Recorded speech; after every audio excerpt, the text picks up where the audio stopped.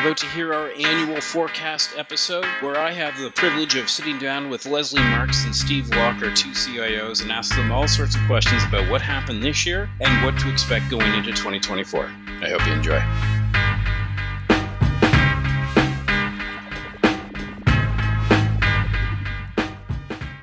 This podcast is for informational purposes only. Information relating to investment approaches or individual investments should not be construed as advice or endorsement. Listeners should seek professional advice for their situation.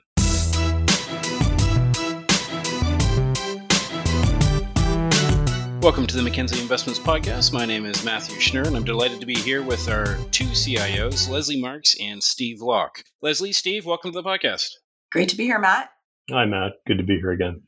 This is our annual sort of forward-looking perspective podcast. We call it the Blue Book, referenced, of course, based on the Blue Book document that we put together that can be found on our website. And really looking forward to hearing your perspectives on what is to come in 2024. But before we do that, maybe we do take a look back at 2023. So, Steve, maybe start with you. Can you reflect on 2023 and what played out as you expected and what surprised you? Well, certainly it was another volatile year in fixed income, and I'll start, I guess, on that theme. We had a distinct and significant bear market over the past couple of years heading into this year. Yields were rising significantly through 2022 and into the first part of this year with more Federal Reserve, Bank of Canada, ECB rate hikes that were on the horizon. And we expected to see the policymakers continue to push monetary policy tighter in the beginning part of the year, and they did that.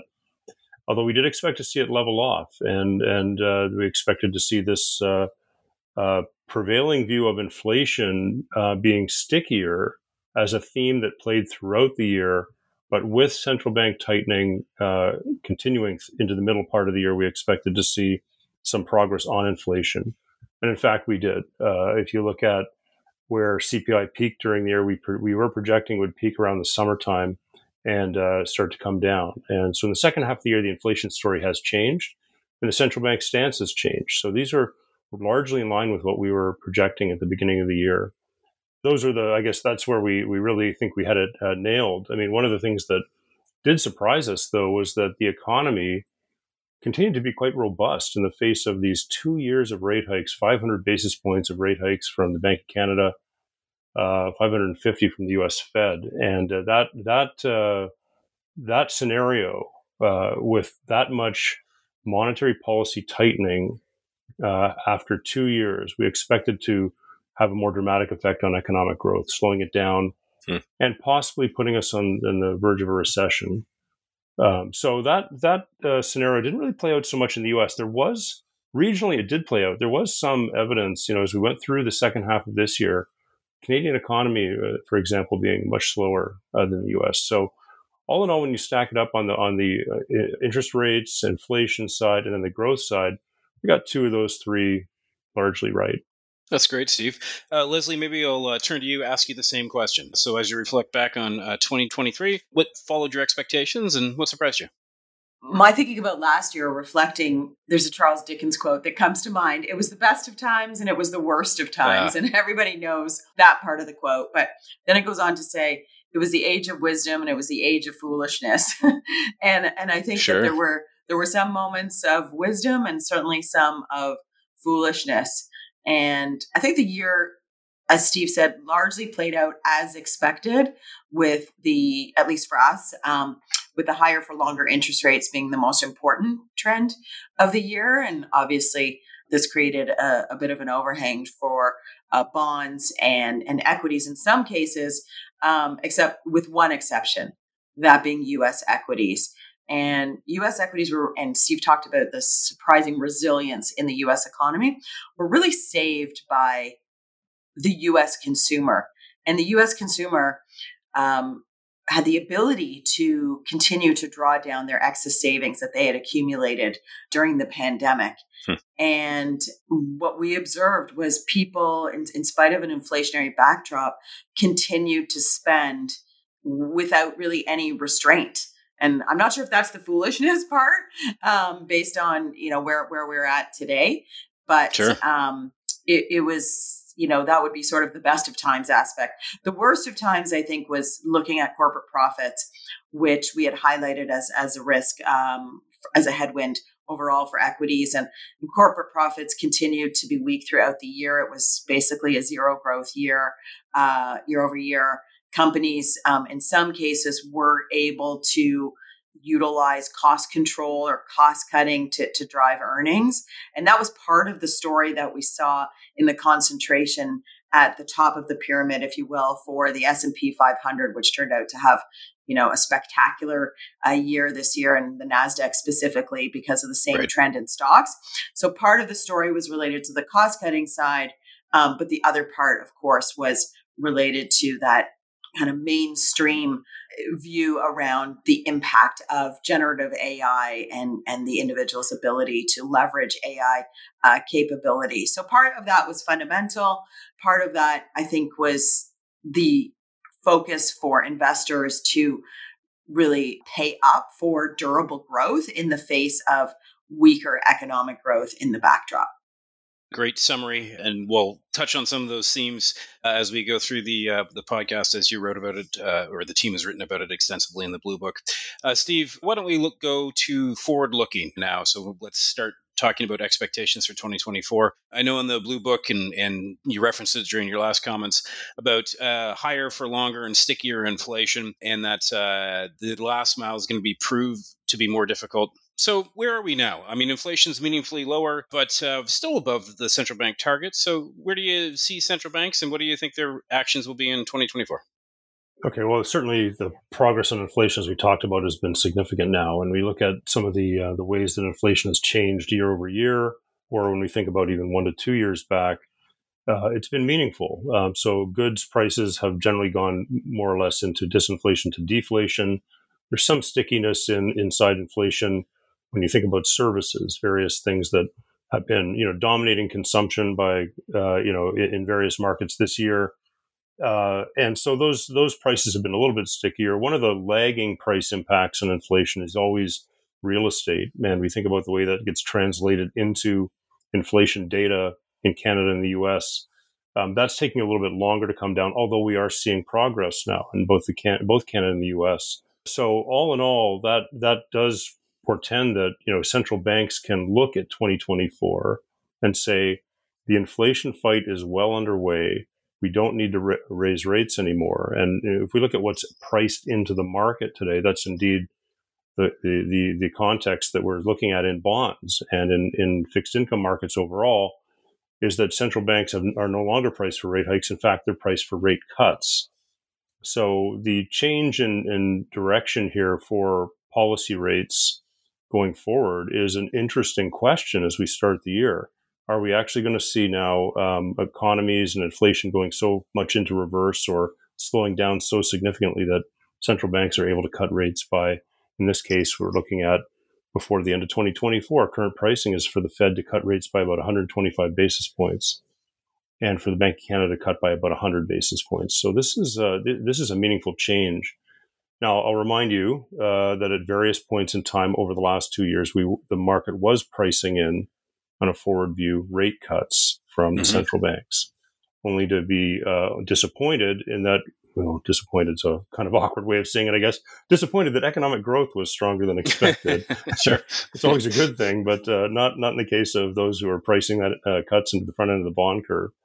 So we see, that looking ahead here, though, there is a more meaningful potential for slower growth. And with slower growth, we would expect to see a little bit of perhaps some easing coming back in. I think in particular for the Bank of Canada, this is more likely than it is for the U.S. Fed. Okay. As we look at the first half of next year, the Bank of Canada is dealing with some more significant growth slowdown, in particular on interest rate sensitive areas of the economy, such as housing. So that is well documented in media, of course. But when we think about 2024 and what Canadians are facing, Canadian households are looking at a significant number of mortgage resets. Those who had fixed rate mortgages from just a few years ago are going to see those reset higher. And of course, floating rate mortgages have been resetting all along the piece here with the rate hikes the past 2 years. So when you put that together into the equation of what can consumers continue to do, How is this impacting the day-to-day expenses of households?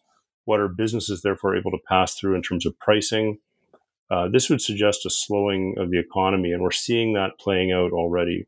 We're also seeing it playing out in real time with housing data, with the number of transactions slowing significantly year over year. And as well, we see that in the price point of certain markets now having changed materially from earlier this year. So all in all, this suggests slowing in the Canadian economy and perhaps puts the Bank of Canada in play for some rate cuts here before the Fed and perhaps by the middle of the year.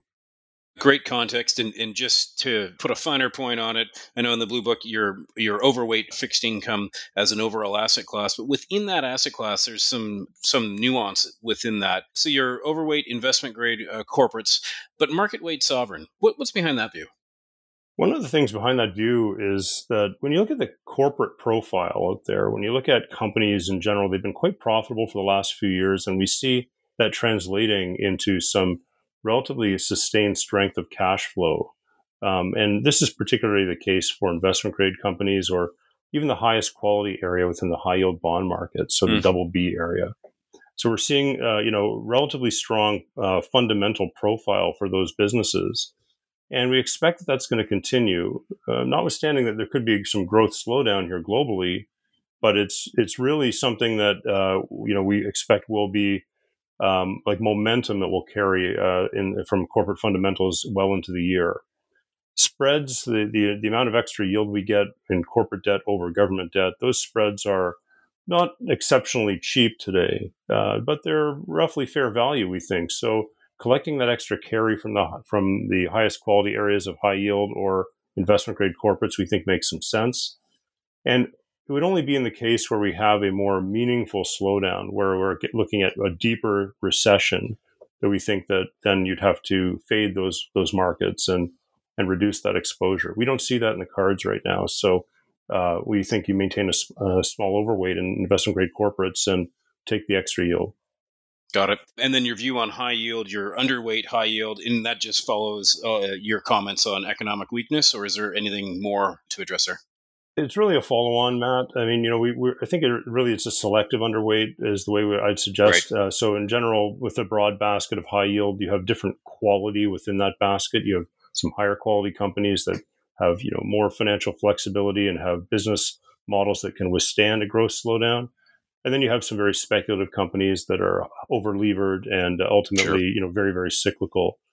And, we want to be fading that latter group. We want to be underweight that. Now, we've seen spreads, behave quite well within the high yield market. So pricing today does not suggest a major rise in defaults. And we do not expect to see in 2024 a major default cycle underway. It'll be gradually rising.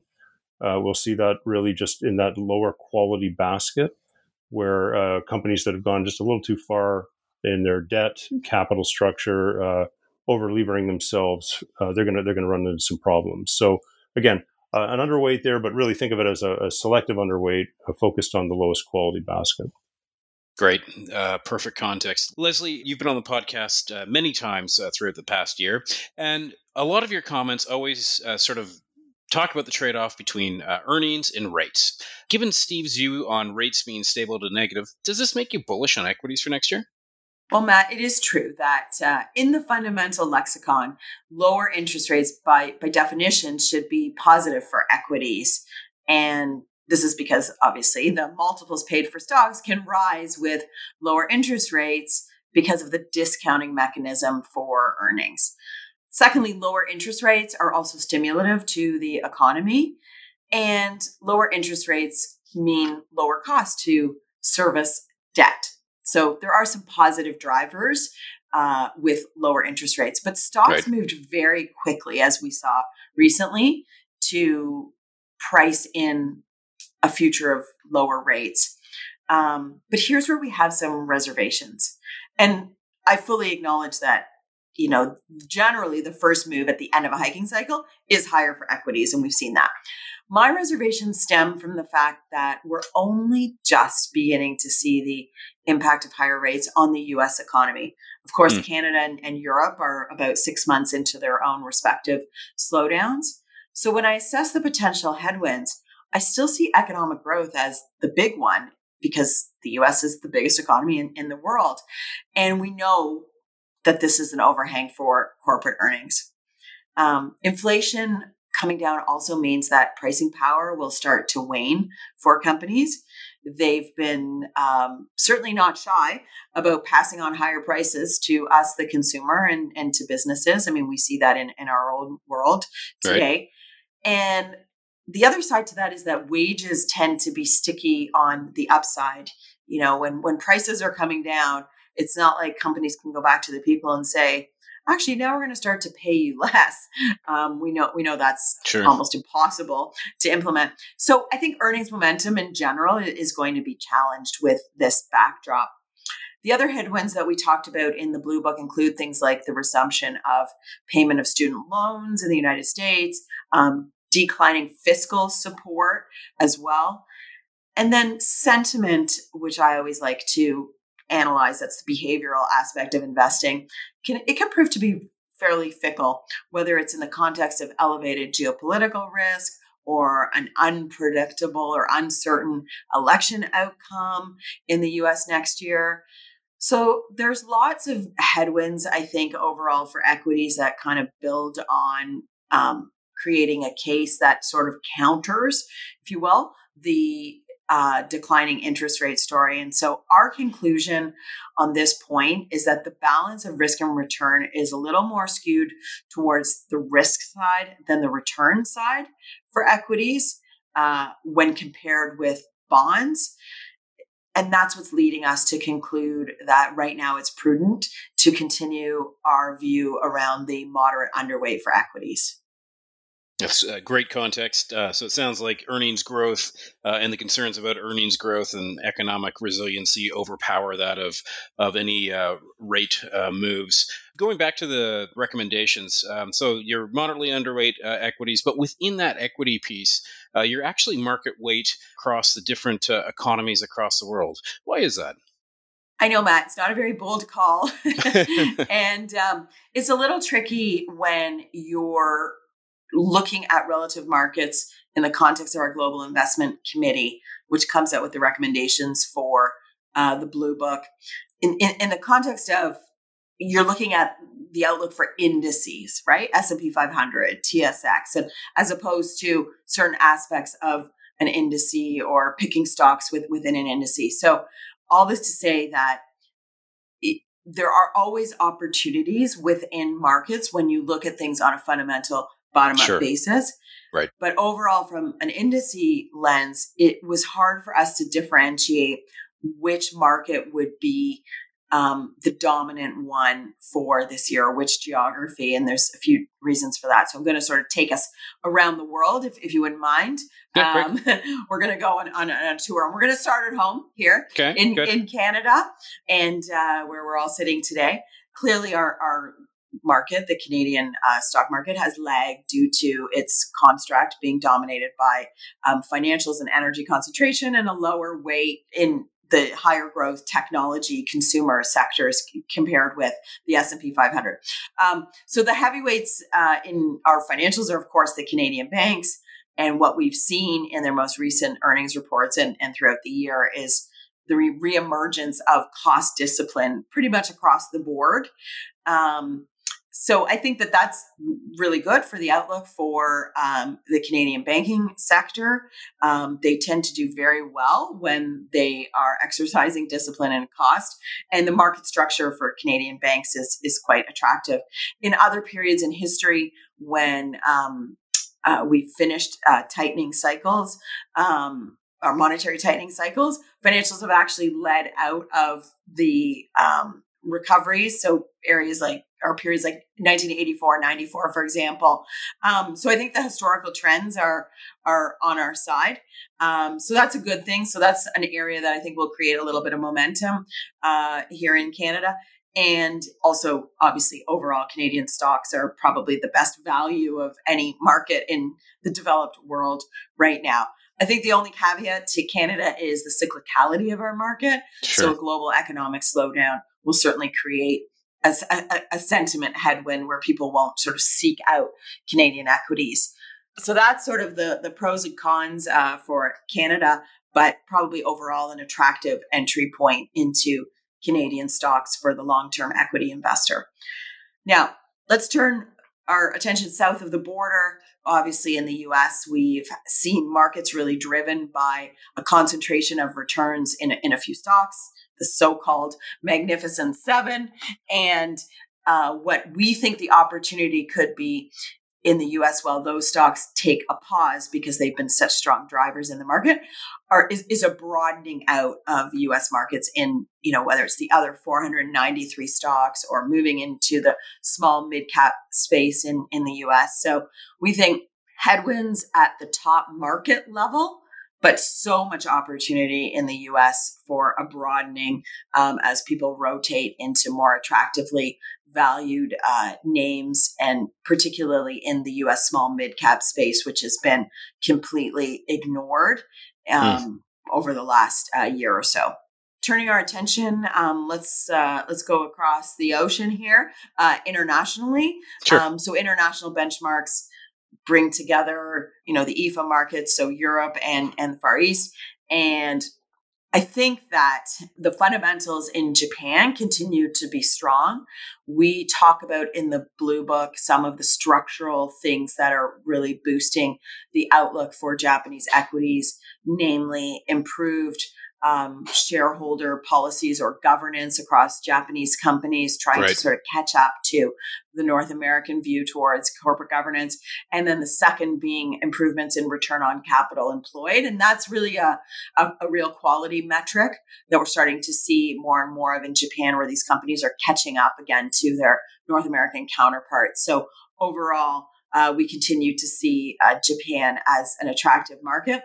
Europe, on the other hand, as a bit of an offset for the region, for EFA, due to the slowdown, similar probably to what we're experiencing here in Canada across the region. So more headwinds for European equities as well, but they've become more attractively priced compared to other markets, maybe not as cheap as what we're seeing here in Canada. So on a relative basis, Japan strong in the region.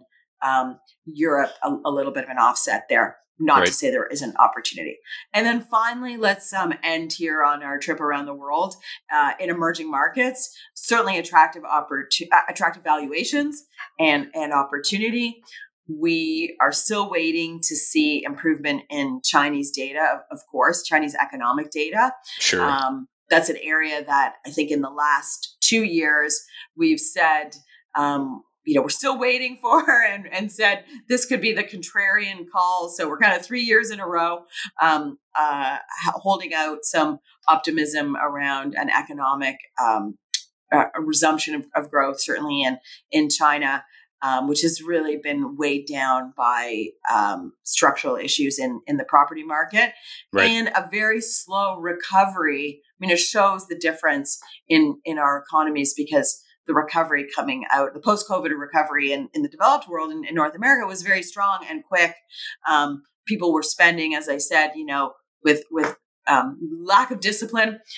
We haven't seen that so much in China. It's been a slower recovery. So I think we expect that all markets follow a cyclical pattern. So a cyclical recovery will eventually emerge. Timing just seems to be elusive right now.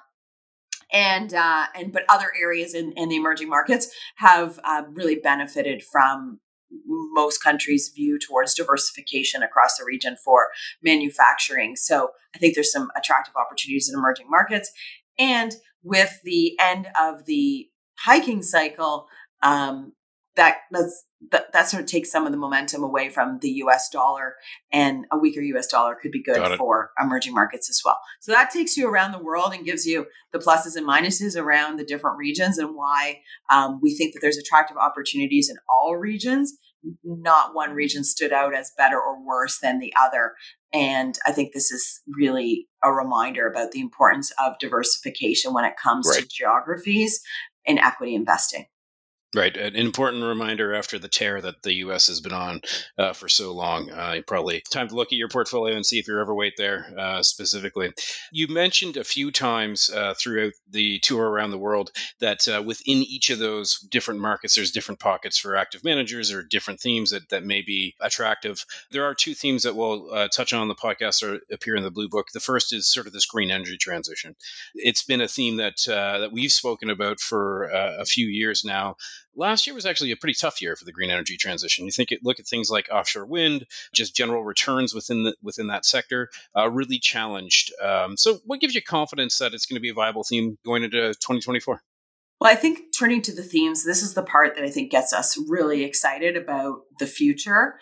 There's a lot of headwinds that we can talk about around the economy, but the themes are really what we think have durability when it comes to fundamentals for investing.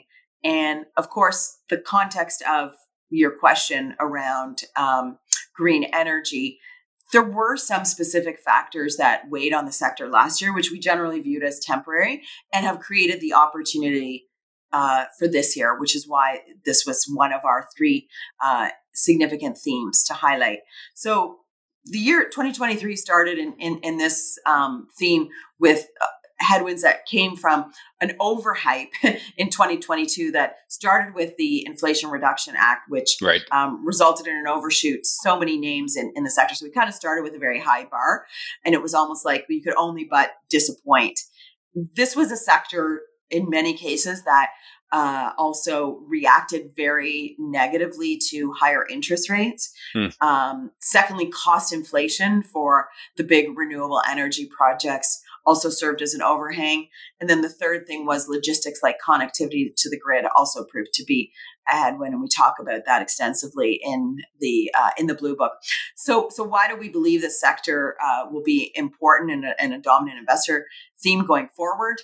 Well, I think the first one, let's start at the top of our conversation with Steve. And it was about lower interest rates. So that, of course, improves the economics and the cost of debt. The second is clearly supply chain pressures have eased, removing the overhang of costs spiraling higher at that point, without a ceiling. And then the third is things like grid connectivity. It's really just a matter of time to solve for those logistical problems. Another example would be charging capacity for EVs. Things like that will eventually be solved through prudent planning, time, resources, money. So those are just temporary headwinds. We think that the secular importance of this trend really dominates the cyclical, which I think we hit a cyclical point in 2023. And the secular is really going to overcome the cyclical for next year. So this continues to be a theme that we think is highly investable. That's great, Lesley. And I think when we have talked about the green energy transition, most of the time people gravitate towards thinking of this as an equity story. Steve, how does fixed income markets get involved in the green energy transition? And what's your view, I guess, of 2024? Well, Matt, there's a lot to do with fixed income in green energy or an energy transition and really decarbonization in general.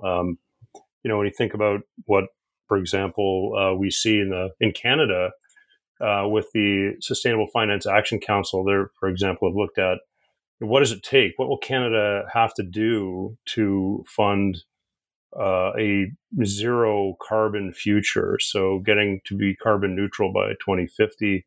I think their estimate is we have to spend somewhere in the area of 8 to 10 times what we're currently spending. So if you think about that as an extra 100 to 125 billion dollars per year, that has to be funded. These are for projects that either fund transition activity or ultimately green activity that has to be funded, and it's usually through debt markets where that funding happens. And as you know, we've been a big part of this already at Mackenzie. With we have all of our portfolios where appropriate are positioning in and funding some green activity, and we have specific strategies that we run in that are sustainable fixed income strategies. But beyond this is a massive effort to fund transition activities where we're reducing carbon through either production of new fuels such as blue hydrogen, or where we're looking to produce concrete with carbon sequestration. Right. These types of activities are transition activities. And ultimately, we also then have to fund a lot of activity around just green energy production. So, can we produce enough for EV batteries, for example, to be able to continue to increase the fleet of electric vehicles in the market? Those types of activities are all part of the funding that we need to commit to, and so the fixed income market plays a huge role in this. And this is a continuing build. I think what we've seen in Canada is that there is a willingness to look to the future and look at the risks around certain businesses, looking at the potential around businesses that are trying to decarbonize, and this is a meaningful activity for many Canadians. So, we think that it's a great area of investing to look at. And then the fixed income side, we have ample reason to look at any company. We look for best value for risk in fixed income. Sure. And that can include green activities or transition activities, as the case may be. Great context, Steve. The other theme that I want to address on the podcast is the growth and innovation theme that's been identified in the Blue Book. Lesley, maybe I'll turn back to you. I started the green energy transition by discussing sort of the disappointment in offshore wind and the returns in general. This is entirely opposite. Clearly, growth and innovation is what's really led the Magnificent Seven to a lot of their return in 2023. What are you expecting in 2024? We think that this is an example of a theme that is enduring and will continue to dominate markets, certainly this year. As we all know, necessity is the mother of invention. So in the face of higher costs, companies look to technology to solve their problems. And that will continue to be the case. And I think we can all reflect on experiences that we've had more recently, whether it's digital checkouts in the grocery store, or when you walk into a restaurant, digital ordering from your table using a QR code, all of these things that are used to take costs out of the system. Recently over the weekend, I was at the Sphere in Las Vegas, this new entertainment complex, and they have robots that are tour guides. It's cool. It's almost unfathomable to see what people can do with artificial intelligence today. And so obviously we think that growth and innovation continues to be important. We're trying to seek out the opportunities that can endure regardless of the economic environment that we painted for you today, where these are companies that their products or services are so highly valued that they're really necessary for the user. So, you can't see someone pulling out an electronic checkout, for example, in a grocery store or something like that. Like we're moving more down that path, and there's not a cyclicality to that. Right. So we think of the innovative companies as part of your durable growth aspect of your portfolio. And I like to call them kind of like the Levi's jeans, because they never go out of style. And so that top-down macro view becomes less relevant with durable growth or innovative companies. Of course, as you mentioned, we've seen a concentration of returns in the biggest players. And so part of the opportunity that we see really setting up here kind of goes back to the broadening theme that I talked about in the US, but is the fantastic opportunities that exist beyond the Magnificent Seven. And we don't get those opportunities very often, where people are just so focused on a narrow amount of stocks that there's a bunch of opportunity happening beneath the surface, where there's been less attention, but yet equally strong fundamentals. And so that's why the growth and innovation theme, we think, will still have the opportunity to bring outsized returns to investors for 2024. Great context, makes a lot of sense. And going beyond that Magnificent Seven to look for opportunities also makes a lot of sense from a valuation perspective. Maybe we turn the rest of the conversation to talk about risk a little bit. Geopolitical risk has certainly been a hot topic this year, and there's lots coming up in 2024. I think The Economist had an article about the 10 things to look forward to next year, and 7 of them were geopolitical. This is obviously The Economist, a magazine focused on business and finance and that type of thing. So whether it's ongoing elections into next year or wars or heightened international tensions, Steve, how do you think this is going to impact fixed income markets? Well, I mean, any market is really a mechanism for discounting risks, right? And putting that into the price. And we think about growth slowdown that we talked about earlier and, some of the impacts that geopolitical risk can have on that, that would just ratify a notion that the central banks may have to step in and ease concern in the market. So whether those concerns are coming from, growth itself slowing down or whether there's other effects that are coming into play, such as financial markets and the ability for banks, interbank lending, and so on, cross-border lending to continue. Those types of risks that we've seen play out really in other contexts in the past 15 years or so are unlikely this year. So really, it's the growth slowdown context. When you think about geopolitical risks hitting markets, one of the things I think about is the sort of medium-term effects that can kind of creep up on you. And we think about frictions, for example, in global trade. Now, we've had several years already where we've seen frictions becoming a little bit worse in certain areas around technology, where there's real lines being drawn. Cross-border trade and certain types of tech products have really become a huge political issue in multiple environments. We've seen geopolitics impacting the way business leaders are looking at the world regionally. And so this can change cost structure. This can change inflation dynamics then around some of the goods and services that we use today and causing inflation, again, to be stickier than expected. So when I think about those medium-term risks, I think about it manifesting in the way that we're used to living our lives, used to paying for things in our lives, and ultimately having to face a greater cost hurdle, perhaps around some things that we consume, because we're no longer able to access them the same way that we did. That's my main concern thinking into 2024. Geopolitics, I think, are always there. We always have issues to think about. There are certainly obvious issues today around armed conflict and war that is happening in Europe and in the Middle East, and we have to be very much concerned about the human and economic impacts that those are causing. And we can, unfortunately, the market can at times grow used to those, and those can if they worsen or cause supply chain disruptions in some ways, can have a detrimental impact on economies and on households and businesses. So those are the sort of left tail events that we will come up from time to time. But beyond that, it's the sort of gradual creep of inflation and the gradual hit to economic well-being that I'm worried about as I look forward in 2024 and 2025. That's great, Steve. Lesley, anything to add from an equity perspective, specifically on geopolitical? I think the only thing that I would say is that, of course, geopolitical risks are certainly heightened right now, and we've seen the markets pretty much shrug these risks off. Complacency can become a risk. As Steve said, markets are a discounting mechanism for risk.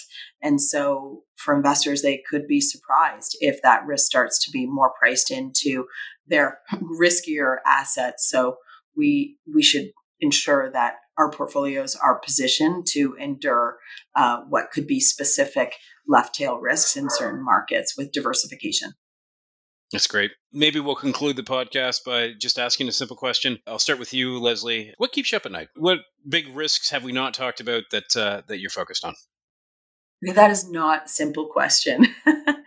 I think the risks that keep us up at night are the things we don't know about. Every year we've entered the year with a view, as we like to do. And the thing that ends up popping up throughout the year is something that we could not have predicted. Pandemic, war. I mean, these are major market issues to digest. And so it's what we don't know that keeps me up at night. Steve, same question to you. Yeah, I think we have a thesis around global growth slowing and regional growth slowing, in particular, more so in Canada. One of the things that I think about is that we have the potential that we have a much more dramatic slowdown. And, this is not something that's priced into the market today, and it's not priced into credit spreads, and it's not priced into some, areas of the equity market. So that, to me, it would be the risk. I mean, the main risk that we would worry about here, if we end up with a softer landing or something where there's an economic growth story that really is quite robust, with inflation calming and central banks really having to do less tightening, less financial tightening, remove financial tightening, in fact, during the year. That's something that, we think is obviously going to benefit a number of parts of the financial markets and different asset classes. So the bigger risk to me is that we see a more material slowing, because central banks are likely to want to hold rates a little bit higher here in the first part of the year. But again, that's not our base call for the year. But if you're looking for a risk that I think about, that would be it. Steve, Lesley, thank you for spending so much time with me, walking you through your views on what's going to happen in 2024 and reflect a little bit about the year that was 2023. Thanks again. Thank you, Matt. Thanks very much, Matt. Always appreciate it. The content of this podcast, including facts, views, opinions, and recommendations, is not to be used or construed as investment advice and is not an offer or an invitation to buy or sell any security.